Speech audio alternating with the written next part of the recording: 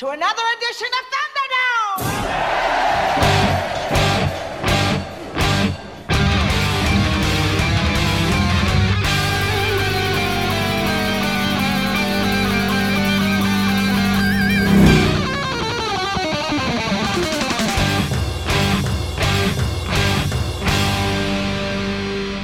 Welcome to the Mad Max Minute, where things are certainly on the up and up in Mad Max Beyond Thunderdome, 1 minute at a time. I'm Rick. And I'm Julia. And today we're talking about minute 11, which begins with Max stepping onto the wasteland version of the Wonkavator, and it ends with the Collector stepping through the curtains in Auntie's penthouse. So we start off this minute with Max, one of the guards, Iron Bar, and the Collector stepping into what is essentially just a steel cage with a solid floor, maybe some mesh down around the edge, and they're all held in by a single chain that Iron Bar reaches across the opening and hooks. And then they're just winched on up out of there. I really liked the staging of this moment.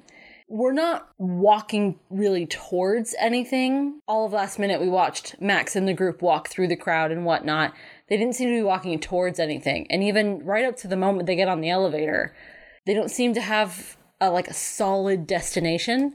And then randomly they just get on this elevator kind of out of nowhere. I wonder if there's a guard whose job it is to direct the Collector and Iron Bar into that elevator. Hey, do you want to try the elevator today? And they've gotten into the habit of making it not seem like they're going to use the elevator until the very last minute. It's like you when you go to Target. Yes, my self-checkout strategy. Well, if they would just leave me alone and not invite me to use the self-checkout, then I wouldn't have to try and trick them that I'm not going to the checkout area. Because I'm going to self-checkout so I don't have to talk to anybody. Don't talk to me. Yeah, putting someone at the self-checkout station is... Well, I mean, they have to put somebody there. But does that person have to invite every passerby to use the self-checkout? They don't have to be personable. They just have to keep an eye on things and unlock the machine when you're trying to buy booze. Yes. And it's Target, so it's not even going to be good booze.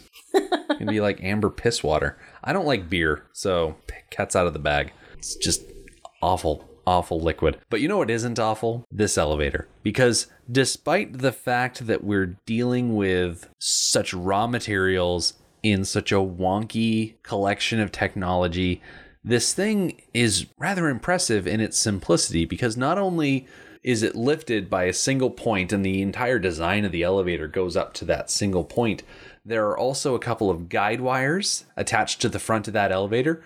So as those muscle dudes in leather bikinis or whatever they are hoisting that thing up, it doesn't start spinning. And you don't get one of those weird Thor Ragnarok situations where you're trying to talk to someone and you just start spinning away from them. Oh. They're not winch dudes, they're winch people. Are they a mixed gender team? They are a mixed gender team, if I'm not mistaken. I believe one of them is a woman. I did not get that sense. I got the impression that they were both males. Okay. You know, because the impression that one was male and one was female was so strong to me, I did not look closer, but I'm going to pull it up. Yeah, because I remember... I'm pretty sure the one whose back is to the camera is a woman. That's the one that I think is a woman. Yeah. So... I didn't get that sense, so I'm going to let you look that up. And while you're looking that up, CinemaSins tagged this shot with a sin for what they called homoerotic elevating, but I'm not so much concerned with the fact that this elevator is moved by, physical might as opposed to any sort of machinery. I'm more concerned with a detail that they don't get into and they don't explain.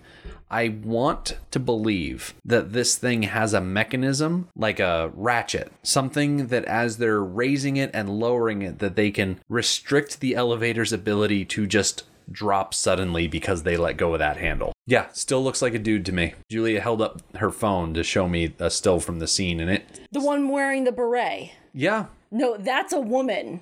I don't know. I mean, okay, I know that my thighs and butt, they don't look that good. So you may never have seen proper feminine muscular thighs and butt. Those are women's thighs and butt. I guess.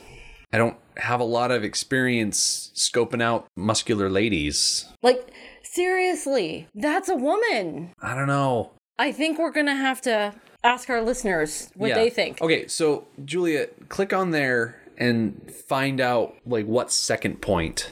Okay, so I am looking at minute 11, second 10. Okay, as you're watching Thunderdome, go 11 minutes in, pause around 10 seconds, take a look at these winch operators, and let us know what y'all think. Yep, I believe that the one wearing the beret is a woman. And I think it's just a dude with long hair. And the thighs and butt of a woman. I don't know what to say. I have no defense over what I think I see. And her face, you can see around second like 11, 12, you can see the profile of her face, and it is feminine. Okay, yeah, listeners, we need your help on this one. Yeah, so maybe I'll put up a poll or something like that. Yeah. On the listener page, and people can go in and click what they think is going on here. One thing is for sure, man or woman, these folks are both jacked. Like, they are muscled out. Probably because the only thing they do is crank this elevator up and down with people like the Collector inside. So, this job. I do feel bad for them because it is a manual labor job, but at the same time, we see no evidence that they are slaves in any way, that they are captives. They don't have any bonds keeping them there. They almost seem like an auxiliary extension of the guards. Yes. Maybe that's what it is. Maybe the guards get rotated in and out. They get winch duty. That makes sense. Although, physically, we can see quite a bit of some of the other guards, and they are not as fit as these two. No. A few of the guards definitely strike me as more of the agility-based fighting force as opposed to the pure strength-based, pour all your points into that type of fighting. Yeah. Something I like about this design for the winch is the fact that you've got two people and they're facing opposite directions. So while they both crank in the same direction, they get to utilize different muscle groups depending on which way the elevator is going. And I imagine they probably switch off day to day. That way, you know, okay, today I'm going to work this group of muscles and tomorrow I'm going to work the other group of muscles. Right. Although the going up and going down of the elevator always has to be equal. Mm-hmm. So arguably they'll get equal work on the different set of muscles going forward, going backward. That probably explains why their muscles are so well developed. Yes. Specifically, the person with their back towards us, be they male or female, is quite a bit more built on their upper body than their lower body. Maybe it is a man. Maybe that's why he looks feminine. Could be. Because his butt and legs are slimmer than his top half by the nature of his job. Yeah. I think if I could make one major change about this mechanism, I would actually raise it a little further up off the ground. Because when the wheel is at the top of the curve, they seem to be able to stand up rather straight. But in order to pass that wheel around fully, they have to bend almost fully over. And that just can't feel good on your back. No, it's not healthy. You know, Especially for long-term repetition. Yeah, I feel like if the wheel was just a little bit higher and they didn't have to lean over quite as far, it'd be a little bit nicer. But I agree. When you've got to anchor something like that to the ground, I'm sure you're kind of restricted about how high and how much it can move. Iron bar pulls the chain across the opening. I found that a little silly. Mostly because these are grown people. Well, they're all men, so I can say these are grown men. And they're the type of men who are like rough around the edges, tough. So they should know better than to just step out of an elevator. Yes. And Iron Bar doesn't really seem like the safety first kind of guy. I mean, he just invited a knife flinging guy to do an intimidation display in the middle of a group of people. So he's obviously not interested in safety. Yeah. But he is right now. I mean, we can't all be the evil empire from Star Wars operating without hand railings ever. And we're going to see once we actually get up into Auntie's penthouse, like, there don't seem to be too many more hand railings. So we should appreciate the hand railing we have, as made out of chain as it is, while we have it. Because, you know, it's a post-apocalypse. You might not always have luxuries and niceties like hand railings and protective chains to keep you from falling out of things. And I mean, you look at the Collector, and he seems like the kind of guy that would bumble his way out of an elevator. Yeah, but he doesn't. You got to protect against that possibility, though. I guess so. I mean, otherwise, Collector Sammy from over in the auto intake door, he's going to get moved over into the main door, and then everyone's going to take advantage of him. There was another collector that I made up the other day, and I cannot remember all of the names that I used, so I'm going to stick with Frank and Sammy at this point. Okay. Anyway, if I had to make one more change to this elevator, it would probably be to add a counterweight and an electric motor. That way you don't have to have people turning this wheel by hand. You get a big old rock that weighs about the same as that elevator, maybe plus a couple of pounds, and that way you don't have to worry about the electric motor burning out because it's trying to push too much torque, because everything will just kind of work the way regular elevators do. That makes me wonder how much energy Bartertown is actually producing. Are they actually producing enough to turn on all the lights and to run an elevator?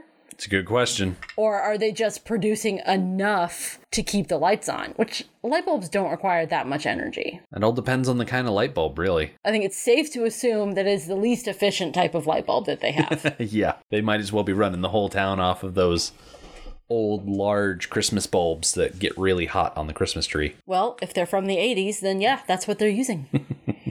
Max and Ironbar and the Collector, one of the guards, they're in the elevator. They start going up. We get to see the people winching. The next shot we get is a zoom out shot. We start on them in the elevator as they're going up, and we zoom out through the group of people. We see another horse-drawn carriage go by, and we pass through a crowd of people. And they are patrons of the Atomic Cafe there in Bartertown. I love the inclusion of the Atomic Cafe because I feel like it's one of those things that just inspired other things in like the Fallout games.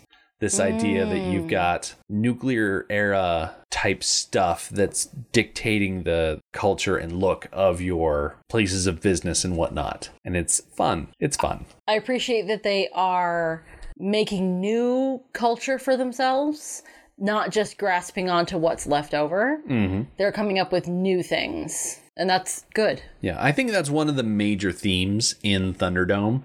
It's to the point where people are no longer able to scavenge, and so in order to survive, they need to make new stuff. Yes. And Thunderdome is all about making new stuff. I looked on the Google map, which I like to do. The closest Atomic Cafe to us is located down on Cabot Street in Beverly, Mass. If we wanted to go down there and check it out, it's coffee shops. I mean, meh.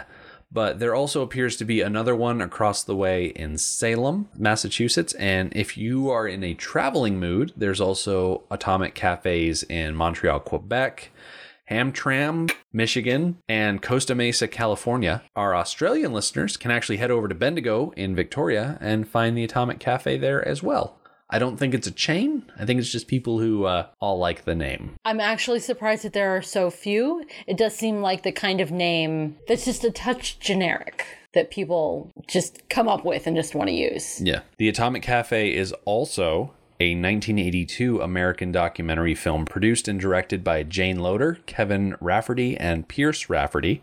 The film covers the beginning of the era of nuclear warfare, created from a broad range of archival material from the 1940s, 1950s, and early 1960s, including newsreel clips, television news footage, U.S. government-produced films, including military training films, advertisements, television, and radio programs. News footage reflected the prevailing understanding of the media and public. Though the topic of atomic holocaust is a grave matter, everyone's afraid of dying in nuclear fire, the Atomic Cafe approaches it with black humor. Much of the humor derives from the modern audience's reaction to the old training films, such as the duck and cover film shown in schools. A quote to illustrate what can be perceived as black humor culled from the movie states, "Viewed from a safe distance, the atomic bomb is one of the most beautiful sights ever seen by man," as declared by a U.S. Army training film. Okay. So that is something you can just run out and watch. Yeah. What was the date on the documentary? 1982. Okay. It was released 3 years before they released Thunderdome. Okay. Because they did a lot of the filming in 84, 85. Okay. Somewhere in those 2 years. I don't remember exactly where. From the shot of the Atomic Cafe sign, we transition over to a wide shot that shows Auntie's penthouse against the sky. It's a very nice profile shot. We get to see a lot of dark and contrasty lines as the elevator slowly rises. This minute is lifting us higher than we've ever been lifted before. I actually found this profile shot of the penthouse quite odd. Partly because the label that is on that structure is the penthouse. You think of a penthouse as, the top floor of a building of a certain height. This isn't the top floor of anything. There are no other floors. There is no other building. So does it really qualify as a penthouse? Well, it is technically the topmost floor. It's also the bottommost floor if you don't count the ground. So a one-story building is a penthouse. If it's lifted, let's see, I don't remember where I saw the number, but I think the penthouse is approximately, I want to say 80 feet, about 25 meters tall at its peak. So like the elevator only really has to go up like 65, 70 feet or 19 to 21 meters. But I believe that if you take your single story home and you raise it up about 20 meters off the ground, that you can refer to that as your penthouse because you have pented your house. You get bonus points if it's 5-sided. Okay, so there are 2 definitions of penthouse, doing just a quick Google search. Number 1, an apartment on the top floor of a tall building, typically luxuriously fitted and offering fine views. Which this is a penthouse by that definition. Absolutely. No problem. Definition number 2, an outhouse or shelter built into the side of a building having a sloping roof. And that is kind of the opposite of a luxuriously fitted room offering fine views. I love it how they sometimes use the phrase fine views to denote a view that can be spectacular at times. And they make it sound so humdrum, like, oh, how are the views? Oh, they're fine. They're fine views. It's like, no, these are fine views. Right, like a fine wine. Exactly. What do you think of the design of this penthouse, just from the outside? Oh, from the outside, it's really nothing special. Really? Because I thought it kind of looked like a UFO or something. Yeah, I was going to say it's spacey. Yes. Is there something about that shape that is easy to construct? I don't know. Is that why UFOs are shaped that way and why this penthouse is shaped that way? One thing's for sure, it has a very interesting profile. With the swoops and the curves, it doesn't look like the very rough and angular wasteland style that you usually see. No, and once we get up into her penthouse, we're going to see the interior is nothing like anything else we see either. Auntie Entity has taken advantage of her position, not in a bad way, just an advantage, to create this room, these apartments that suit her, even if they are so different than the surroundings. Right. That doesn't matter to her that she is so elevated above everybody else and so separated from them. I think that works to her advantage. In fact, the next thing we see is the elevator reaching the top of its trip, and now it's in the penthouse, and all of the men depart from the elevator, and we can hear a saxophone playing. And what's interesting about this shot is that the saxophone playing is really the only other thing to hear. We've just come from an incredibly busy, incredibly loud, chaotic even marketplace with the clanging soundtrack music, and you can't hear any of that up here. It's completely different. They are a world apart, both figuratively and literally. And I think that's exactly the point, is that Auntie lives a completely different lifestyle than the people she rules over. This can be equated with a lot of our leaders. I mean, you look at the President of the United States or the Queen of England, they live much more luxurious lives than we do.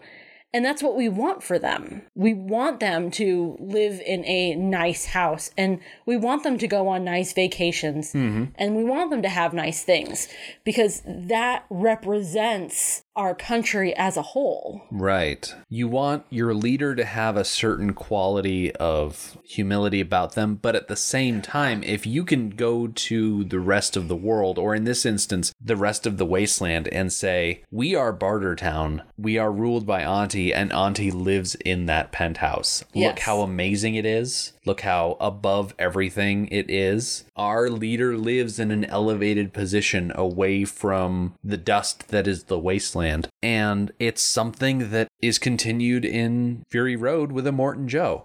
Immortan Joe lives at the top of the Citadel. He is the master of that large compound of giant stone pillars and all that.